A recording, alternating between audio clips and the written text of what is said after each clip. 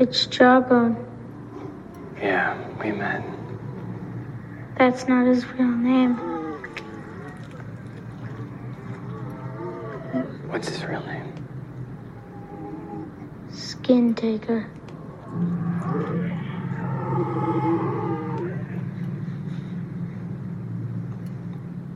Skin Taker. He's not really my friend. He's part of me. He keeps me company.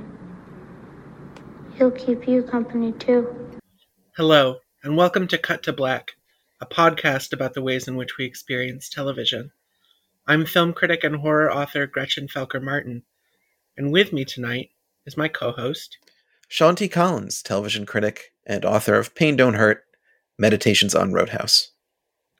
And tonight we're going to be talking about the monsters from Channel Zero.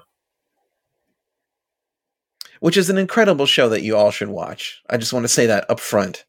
It absolutely is. And I feel like I say that every time the show comes up anywhere in my life. I proselytize for this thing. Absolutely. There's really nothing like it. Yeah. And I do so mostly because I myself slept on it, you know? Yeah, me too.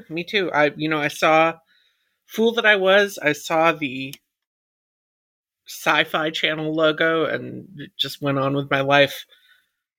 Yep, pretty much the same. Sci-Fi Channel, creepypasta. I was like, I'm good. Yeah. But then I caught up with it after all 4 seasons had completed, and I felt like a complete idiot that I missed out on this stuff while it was going on. Because first of all, it's one of the only television shows to ever succeed at being scary week to week. Yep. Yeah, it's legit frightening from the start of the first season, and then it just keeps improving upon itself. It's in terms of being frightening. It's really remarkable. It really, really is. There's an incredible facility for tension, and the short seasons help. But there are plenty of shows with short seasons that deal in horror subject matter that never manage to be scary at all. That's very true. Even shows that both of us really like Hannibal. Yeah, Hannibal is gross. But it's never scary. No, that's true. That's true. There's no nothing is going to make you jump in Hannibal. It's not what it's for. And Hannibal's a good show to bring up because the creator of Channel Zero, Nick Antosca, that was his previous credit.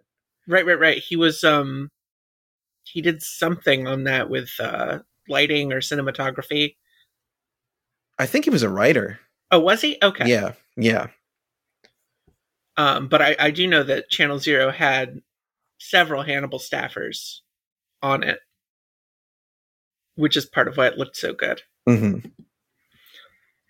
And each season, it should be said, has a different director. So it's like effectively like a series of 4 films. Yeah. With a kind of a singular vision behind it. And that's impressive too. The only other show I can think of, I mean, I'm sure there's others that I'm just missing, but it reminds me a lot of American Crime Story and how each season has a new showrunner, a new writer or writing team. Like it's effectively, it's just a really good anthology. It's just really solidly constructed. Yeah, it's been interesting to watch anthology television make a comeback and immediately sport so many really top flight shows. Mm-hmm. I mean, the series that you could probably argue most easily started the trend, True Detective, is uneven, but definitely iconic and sometimes great. And then there's Fargo, and then there's this, and even though the terror whiffed after the first season is probably the best thing made in the last decade. But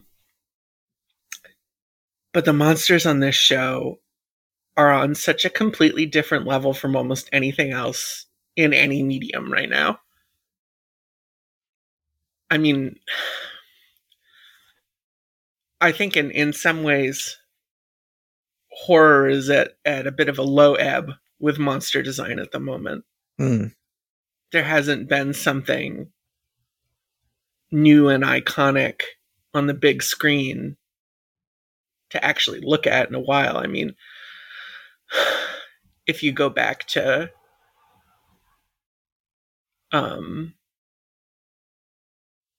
It Follows, which is the most recent creature feature that I can think of, there's not actually a monster to look at. And that's not a fault with the film, but there's very little of it on screen right now. It's expensive to make. The effects to make it look good are no longer terribly accessible to directors. And they're very time intensive and expensive. It just isn't in vogue right now at all. No. I suppose I would cite The Babadook, but The Babadook is effectively just Lon Chaney in London After Midnight. Yeah, I actually think that if you slow the Babadook down to the point where you get to look at the Babadook, it's not scary. Right. Yeah, the biggest scare in that movie for me is the face of which we've talked about, is the face of the mother in the window. Right. During the news report. God, it's just the worst thing. Yeah. Just the worst. Channel Zero is about monsters, and it really just continuously doubles down on that. It's like more about monsters as you go. Yeah, it absolutely is. The last season, in fact, just continually pulls new monsters out of its ass. Literally. Yes, yep. But in the first season, you get what is probably the show's most iconic monster, the Tooth Child. Which I think every time I've posted a picture of this, I've had at least 2 or 3 dozen responses that are like, I hate this. I don't like looking at this. This makes me upset. And it's a really horrible fucking thing to look at. It is. It's very difficult to look at, especially if you have like certain phobias, like of growths or trypophobia. It's which I do. It's unpleasant to endure that thing. I mean, God, it's incredible. And I think you had just sent to me before we started recording that the original concept for the monster comes from Greg Nicotero, who did the creature design for The Walking Dead. Which, say what you will about that show, and I've said plenty, the zombies look good. Yeah, absolutely. Yeah. Overshadowed by the show being just an endless sort of low quality, low effort, fascist wet dream. Yeah. Oh boy. Yeah. But anyway, that ended up taking up too much of Nicotero's time, and he sold Nick Antosca, the concept art for $1. For the princely sum of $1. Yes. And then it was redone and built by Francois Degenet. And I mean, I've seen a little bit of making of stuff, and the fact that it's articulated at all is one of the most incredible effects achievements I've seen on TV. Mm. Like, to make this thing move when it's literally covered in real and prosthetic teeth that are all going to be grinding against each other. It's a nightmare. I don't even like thinking about it moving. No, it's very bad. And I think what really sells it on top of, work that would be stellar on its own in the visual field is that the sound design is also very, very bad. Yes. By which I mean it's incredible, but terrible to experience. Mm. And symbolically, this show's monsters are extremely rich. And this is one of my favorites because it's right there, but the subject matter of the season is underplayed enough that it doesn't feel ridiculous. This is a monster made out of children's teeth, cobbled together by a little boy who never got to grow up and is incapable of moving on from that. It makes perfect sense. Yeah. For the story and for that character. But not so much sense that you can anticipate where it's headed or Right. why it exists, like Right. once it's explained, you're like, now I get it, but it doesn't tip its hand at all. No, when it appears, it's completely inexplicable and terrifying. Right. Just this clicking, twitching monstrosity. Ugh.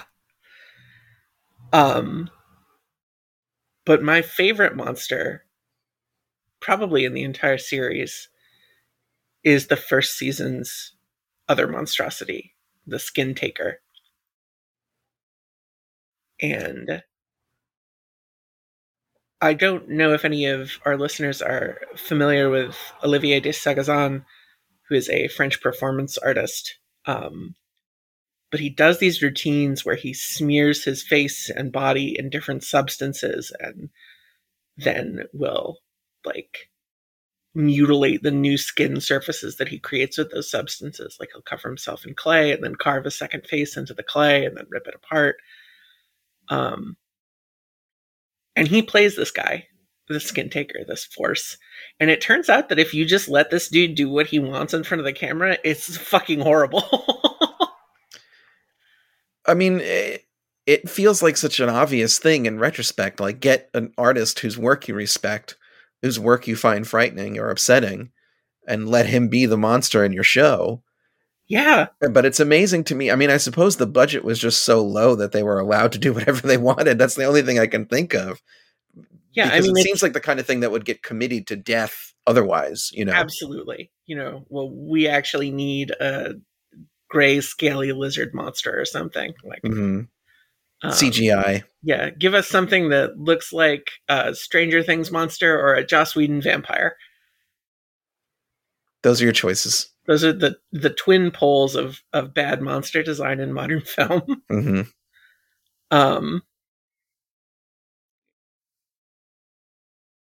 It always makes me think of Ridley Scott seeking out H.R. Geiger to make the Alien. Right. Which is the move that makes the movie. Created a whole franchise. Yeah, I mean, even if you want to look at the idea as cynically as possible, that was a tremendously lucrative decision. Yep. Who can even count the amount of money made in merchandising the Alien?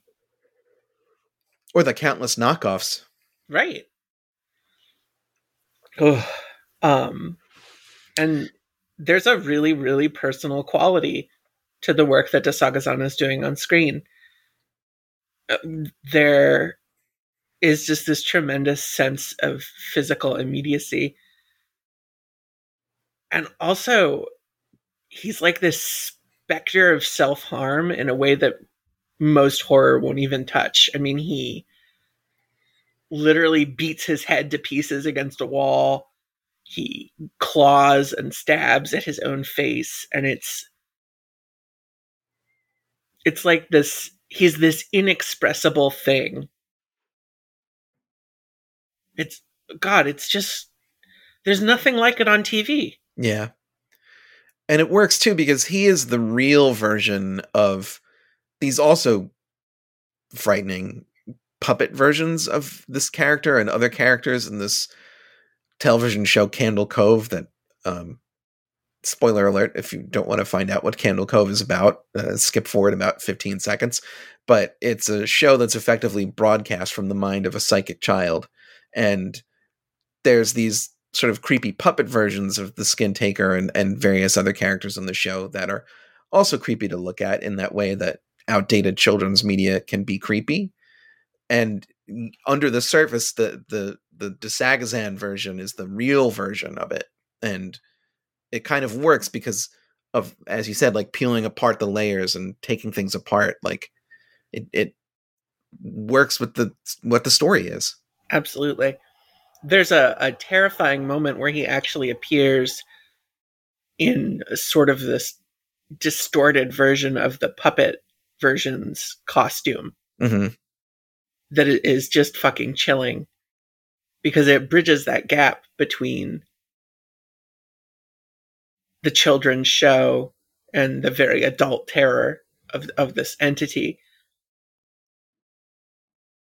And, you know, I think to me, he represents Eddie's unrealized adulthood. Mm. He's this powerful, destructive force that is all potential and no coherence. He's never been given a chance to take a form, and so he is just thrashing around in a void. Burning and melting and right, constantly destroying himself. Yeah.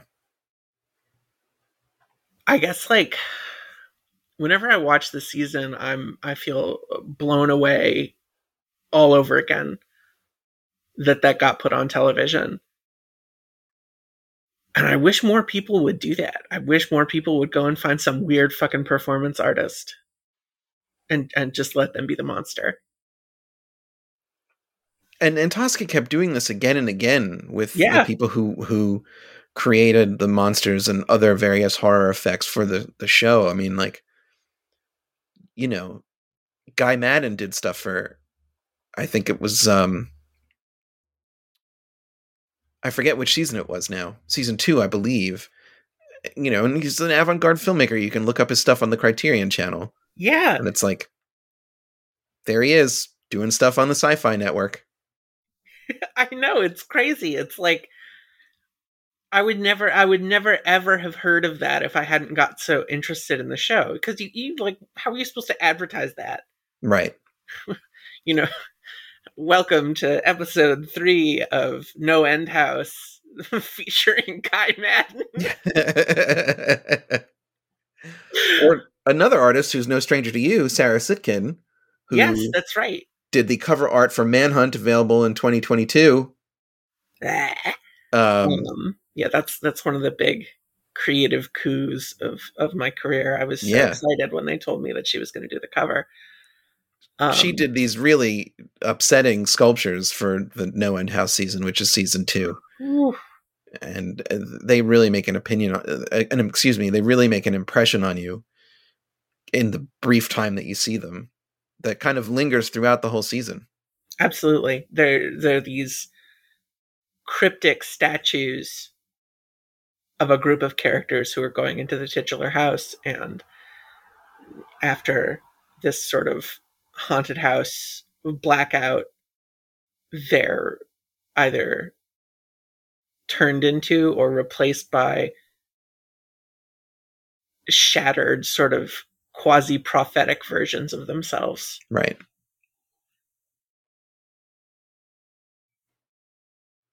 It's a really startling effect. It's very upsetting.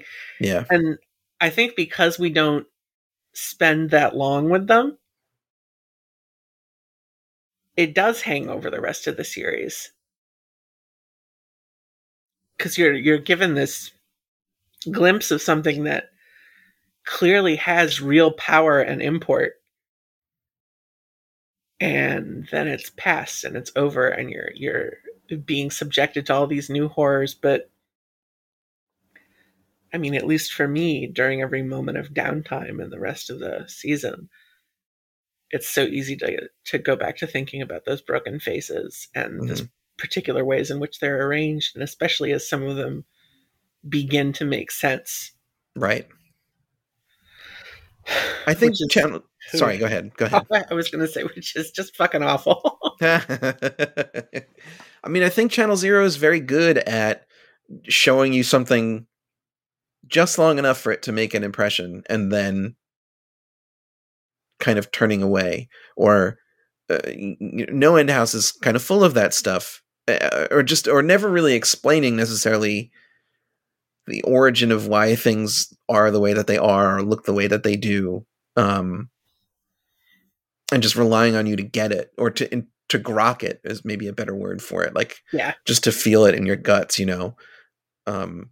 That season also has the sort of clay golem version of the main character's father, who died, who committed suicide, and that reaches out to embrace her, and it's and does, and it's awful. It's just awful. The first time that I saw that, my whole body was tense. I was like creeping up the back of the couch. I think that first episode of No End House is probably the scariest episode of television I've ever seen in my life. Mm. And that moment where she is... The worst part is he's not hurting her. Right. It's just like... It's the worst thing in her life, and she's being pressed against it like it's a hot griddle. But for emotions. I remember in... a really good book, if you care about horror, is The Philosophy of Horror by Noel Carroll. And he tries to define what it means to be, he calls it art horrified, which is a different emotion he feels from when you're actually horrified by something real in real life. And part of it is that the touch of these things, you recoil from the touch of it because it feels in some way corrupt or disgusting or diseased or tainted.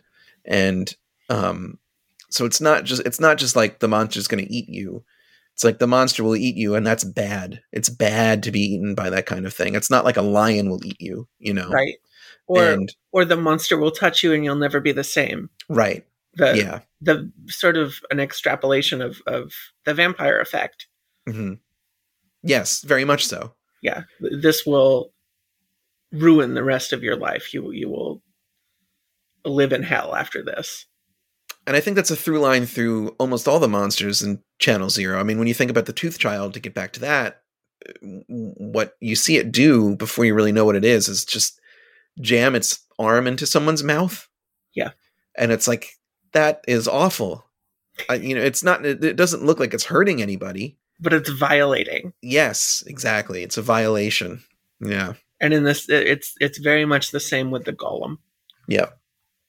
That season, No End House also has one of the only monsters that consciously echoes The Prisoner that I've seen. The orb thing. Yeah, the succubus, or whatever you want to call it, which is just this like manifestation of out of control sexuality. That thing is really fascinating. Yeah, I've seen interesting theories about what it means in the context of the show, and none of which I really want to get into. I feel like it takes us a little bit far afield, but yeah, and I think the beauty of it is that while it's specific to an interesting character, it's ambiguous enough that the reader will do, or the viewer will do the work of making it specific. Right. Because you have to contemplate why it's haunting this one character and not the others, Exactly. Because it is only present and menacing to this one particular character. And I think, again, Channel Zero is good at introducing monsters without fully explaining them. And without spoon feeding you like, oh, this is what this is, and this is how this works, and this is how you get rid of it, and this is what it's vulnerable to. And it doesn't really, it feels much more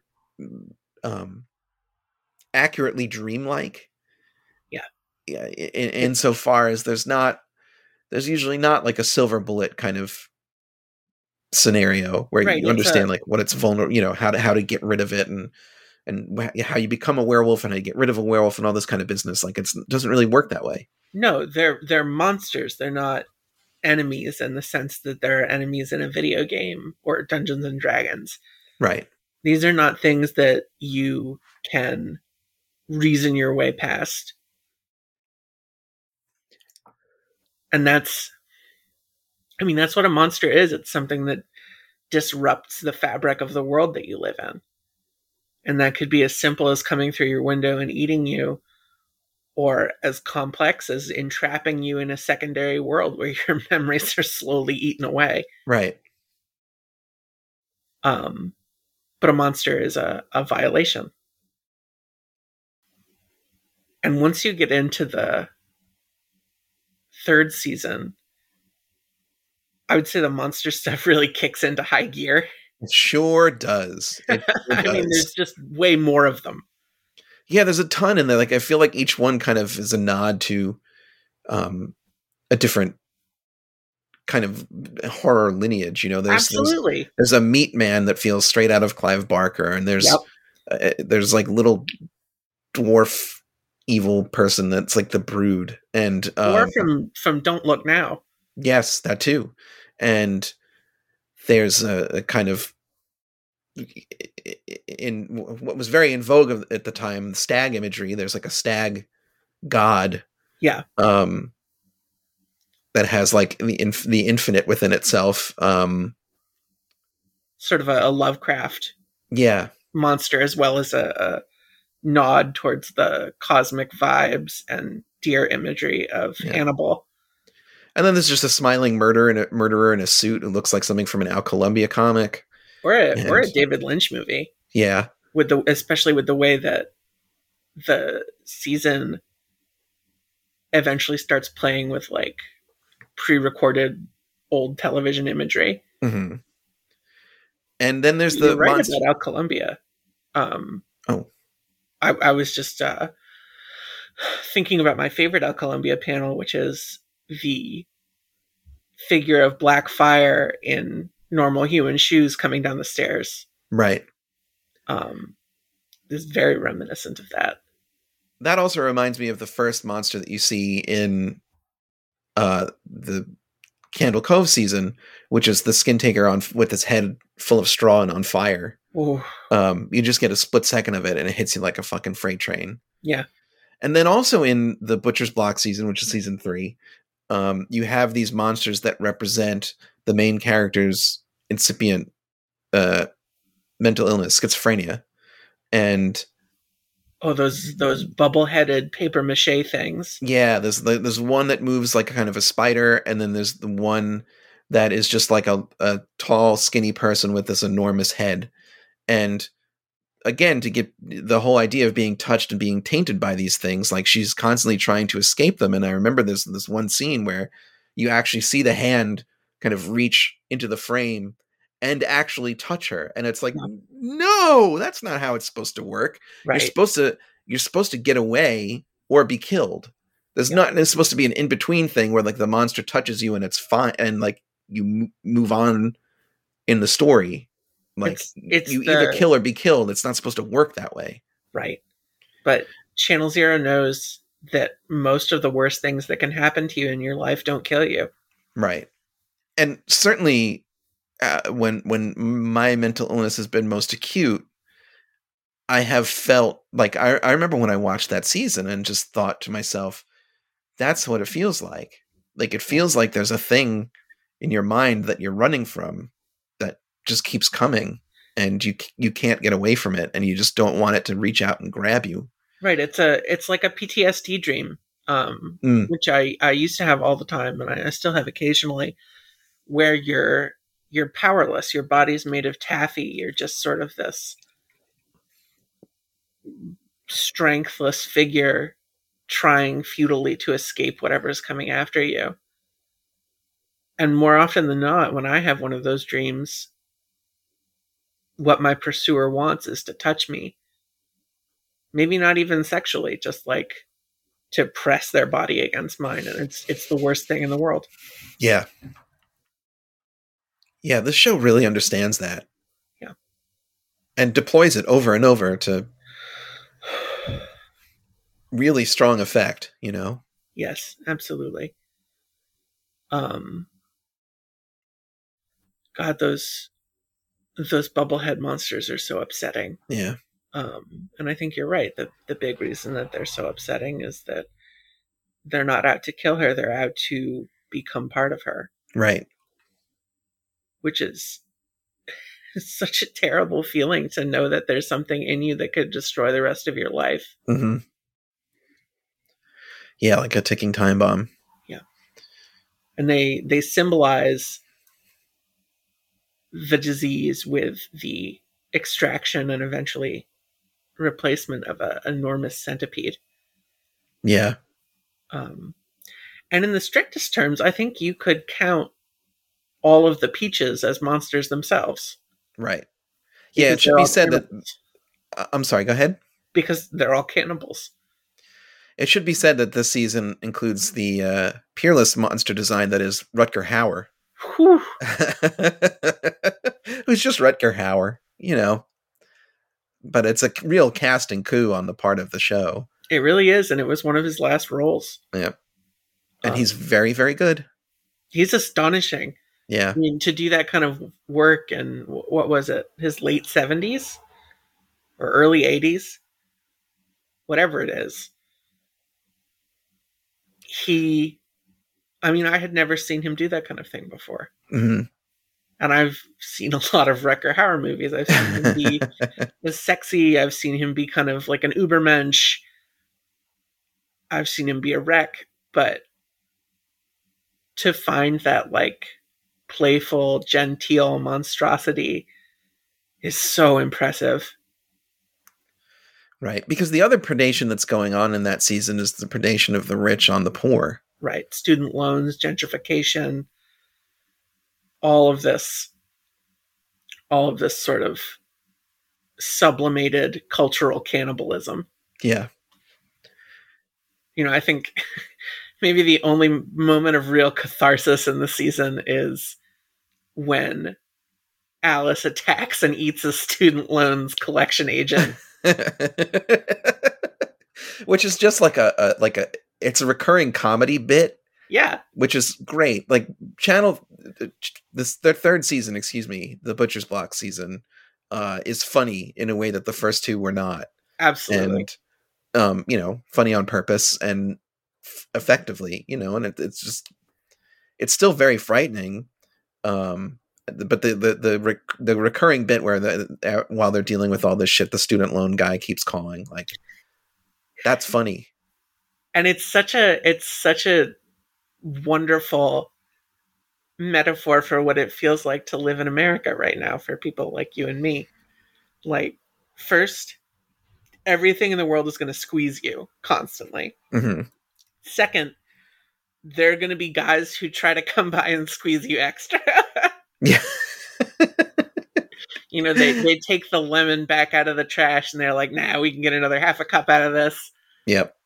And just the inhumanity of that. Right. Because the guy's affect is not sinister either. He's kind of an asshole. Yeah. Yeah. He's very much like more a Brazil cheerful, indifferent bureaucrat. Right. Than he is some sort of ghoul.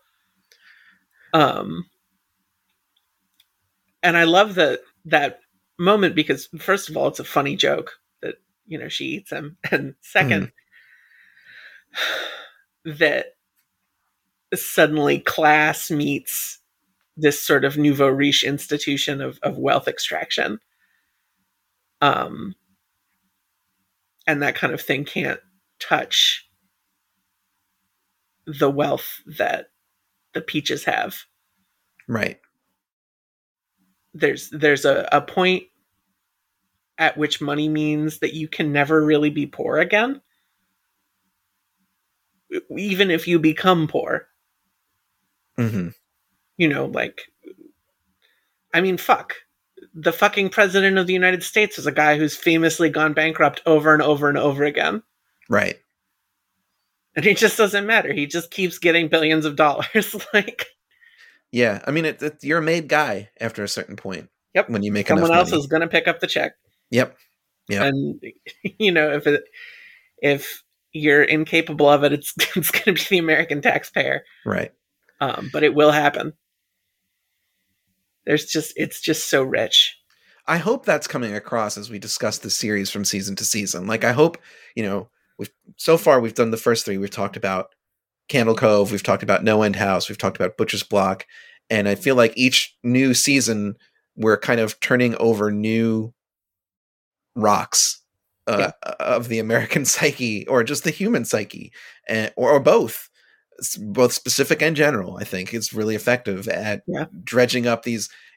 The monsters are great and frightening, and it's extremely, extremely effective horror filmmaking. I don't want to sell that short at all. You probably don't need the metaphorical strength that these images and these creatures and these characters like the Peach family have for it to be for it to have been very frightening. But you do get it. You get it as like this bonus on top. Right. And that's, I think, why it's one of the reasons why I am so fervent in my devotion to the show, and the reason that I keep kind of singing its praises and absolutely stack it up with like the up alongside the canonical prestige TV shows. It belongs there. It does. It belongs in the discussion of the 20 best shows ever made. Absolutely. Absolutely. Jesus Christ. Yeah, something that I like about Butcher's Block is that it's much more, it feels much more distinctly American than the two previous seasons. You know, it's about this, I suppose I'm saying this because it mirrors my experience of being American, which is like, you know, part of the generation that got suckered into massive college debt. And also as someone with like incipient mental illness that got worse and worse in my 20s. Right. Yeah. And I also think, having talked to Antosca about this, maybe I'll put the link in the description of the episode. Why not? I interviewed Antosca after the show had wrapped, but while I was still hoping there was going to be a season 5, which effectively you get between the act and Brand New Cherry Flavor, the 2 series he did afterwards. They're affecting and effective in much the same way, although they're different also. Duh. But he, you know, we talked about how Candle Cove and No End House, and then again in season 4, The Dream Door, are very suburban horror stories. Yes. And, you know, he attributed that to spending part of his youth in the suburbs of New Jersey, which are kind of pointedly anonymous places. Yeah. And, you know, The Sopranos mine's the same thing with the McMansions that Tony and friends live in, you know. Yeah. Butcher's Block was inspired more by the time he spent when he was very young in New Orleans, which is a very specific, very American locale. Yes. And I do feel like that comes through in the set design and just the location, because all this stuff is filmed in Canada. I mean, it should go without saying, if you're filming for a low budget on the Sci-Fi Network, you're filming this in Canada. Yeah. But it does feel, like you said, it feels really American, whereas those other seasons could take place in Canada and it would work just as well, you know. Right. Because they're about these universal things like failure to grow up or grappling with adulthood and then grief. Yep. And you mentioned The Dream Door, which is for sure the most thematically ambitious season of the show.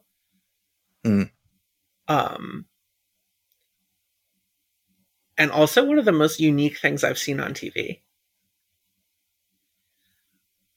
Something I love about that season, beyond, the monsters are so good. First of all, you have Pretzel Jack, who's played by this astonishing contortionist in really, really strange, affecting, upsetting clown makeup. Yeah, it's just kind of off. It looks like a child's crayon drawing come to life, like with the malproportions and stuff. And he looks like a cartoon character. Yeah. And it was created for Troy James is the guy who played the character, and he is also the spider version of the brain monster in Butcher's Block. And Antosca was like, I gotta work with this dude again. Yeah. So there you have it. But he sort of carries that thematic thread from season 1 of the thorny, ugly element of preserving elements of your childhood. Mm-hmm. You know, he's he's effectively an avatar for the protagonist's chronic mental illness. Yeah. And it's a really unromantic portrayal of that, which is something that Antosca does over and over again. I should clarify, it's deeply empathetic. What it isn't is sugar-coated. Right. being close to this woman can be very destructive, both for her and for the people she loves. Mm-hmm. And to show that honestly and then still arrive at the conclusion that she deserves to love and be loved, it's just a really bold place to take this like dinky little show on the Sci-Fi Channel. Yeah. Because it's not like a burn the witch kind of situation where, well, it's her fault somehow that this thing got loose and she has to, be punished for it or excise some part of herself to remove it. Like, she effectively has to integrate her personality to treat it is really Right. what it feels like, And in fact, that's my favorite moment of creature design in the whole season is the baby that she spontaneously manifests through her power, which is to bring things into being by effectively wanting them both consciously and subconsciously. And while she's making love with her husband in this really tumultuous part of their relationship, she manifests this infant that I can only compare to the baby from Eraserhead as this sort of icon of, it's so vulnerable that it's physically upsetting to look at. Yeah, this limbless, just sort of little tiny sack of flesh. Right. It's so frail that just to touch it is to hurt it. Yeah. That scene is so incredibly moving. That she takes this thing into her arms and makes peace with the parts of herself that are not pleasant to look at or be around. The things that are just too hard. That's very meaningful to me. Mm-hmm. Then you also have like the crayon monsters. Oh man. Oh, those little melty guys melty guys, yep. Are like something out of Paper House. Yes. Yeah, Paper House, I keep coming back to that in this season, I think for obvious reasons. Yeah, for sure. Another movie about children's art coming to life. And what's the name of the creature that looks like kind of an evil Fred from Scooby-Doo? Who's like the like opposite number for Pretzel Jack? Like he's kind of like a big brute. Yeah, he has it's some silly funny name. Something guy. 1 second. There was a mutant in X Factor, the Peter David run, who was a big strong guy who he just called Strong Guy, which I always thought was a pretty decent gag. Yeah, that's solid. Yeah. This show is such that like you can easily lose track of the extremely effective monsters that it has, Absolutely. And while you look that up, I'll just say that like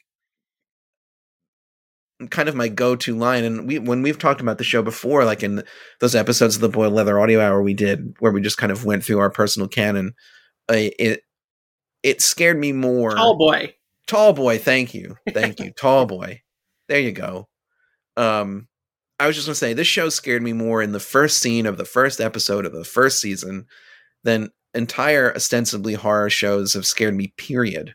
Yeah, absolutely. Like it runs circles around this shit. Like it's having watched Castle Rock season 1 or things like that, or The Terror season 2. It's just like, oh brother, like these things don't even have like a glancing relationship with being actually frightening. And that's with The Stand. Jesus, the new version of The Stand, right? Let alone American Horror Story. Oh my god, it's like a Tumblr dashboard. It's not a horror. Like, come on, please. Not a particularly well curated Tumblr dashboard either. No, not at all. It's just lazy television. Yeah. And you're right that the horror is an aesthetic element. Yeah. Not a substantive one. It's spooky, you know? Yes. Which I think, as spooky has become more of a thing, like, it's spooky season. I've heard that said like a million times this year. I don't know if I've ever heard it said, but I've used it because it's effective. Like, people know what you're talking about, you know?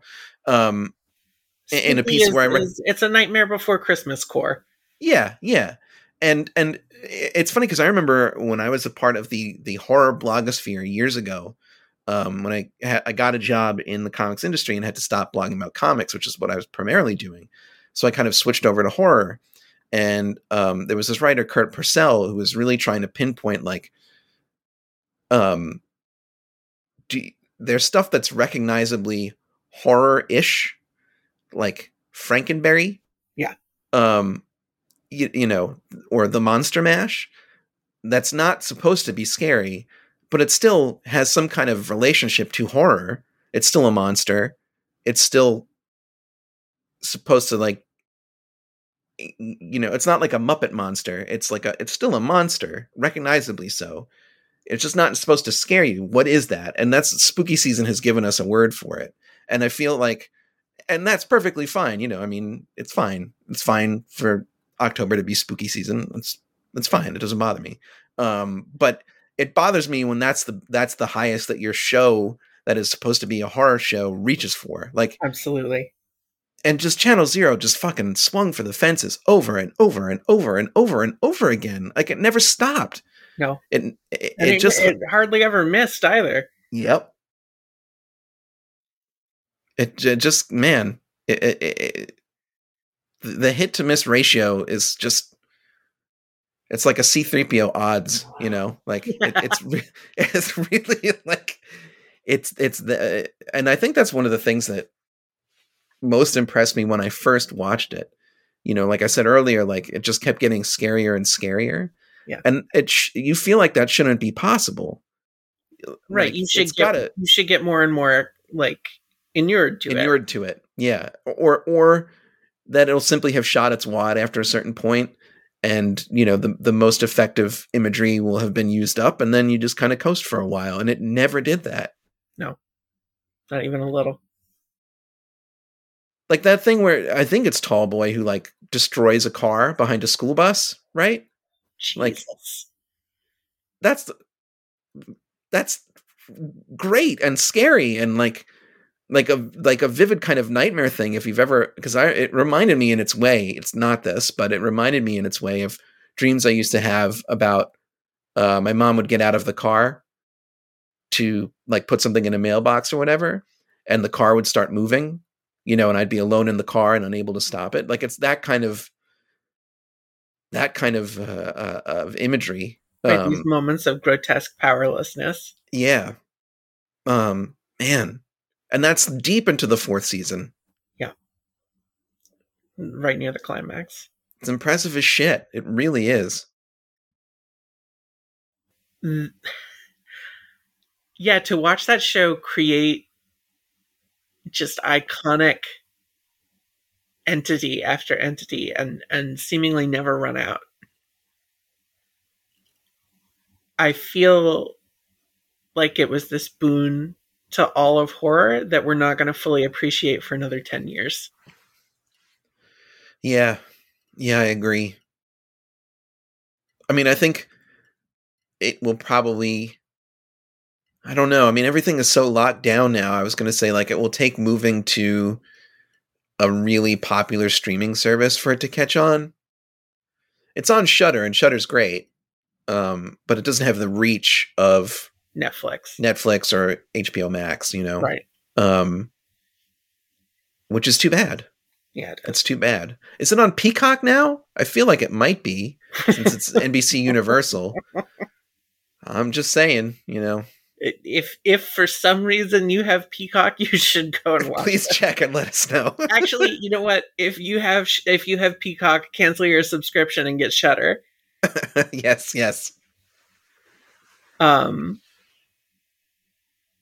Yeah, there's just nothing like it.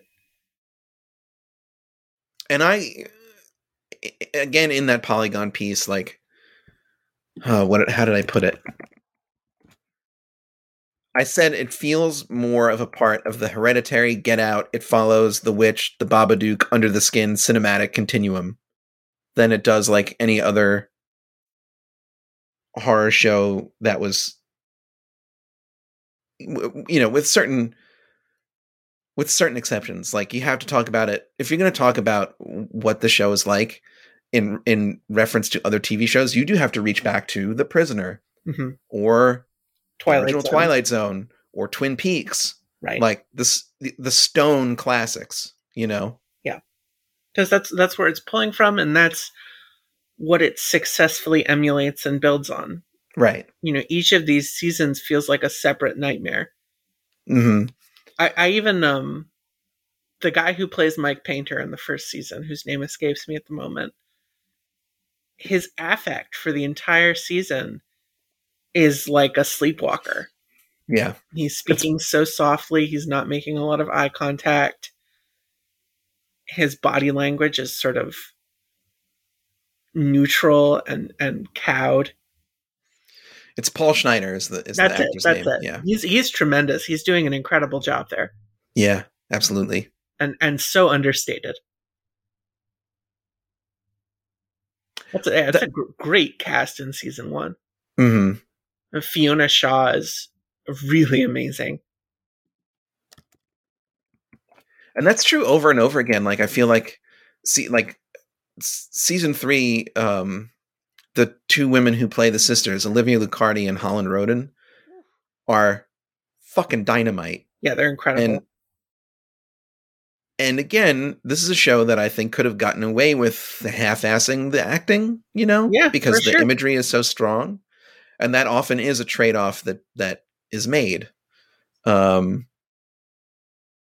Which is why I think, when you are confronted with like a truly great performance in a horror movie, it really stands out, when you get a Jason Miller in The Exorcist, like, you're like, oh, wow. Yeah. Because you don't need it. You didn't need it. You didn't need it, but right, you got it anyway. Because vomiting Linda Blair will carry the movie. Right. But, you have an alcoholic playwright playing a priest who lost his faith, and it's fucking brilliant, And I think that Channel Zero has the humans to hold their own against the monsters. Yeah. Which is no guarantee going into it. Not. Yeah. They command the screen just as much, and in unique ways. What do you think? Should we wrap it up there? Why not? Let's do it. So, this has been Cut to Black, a podcast about the ways in which we experience television. I've been Gretchen Felker Martin. I've been Sean T. Collins. And we'll continue being ourselves after the credits roll. You can find our podcast wherever podcasts are hosted. You could leave us a review on Apple Podcasts. We'd love to hear from you. And we'll see you next time. Bye-bye.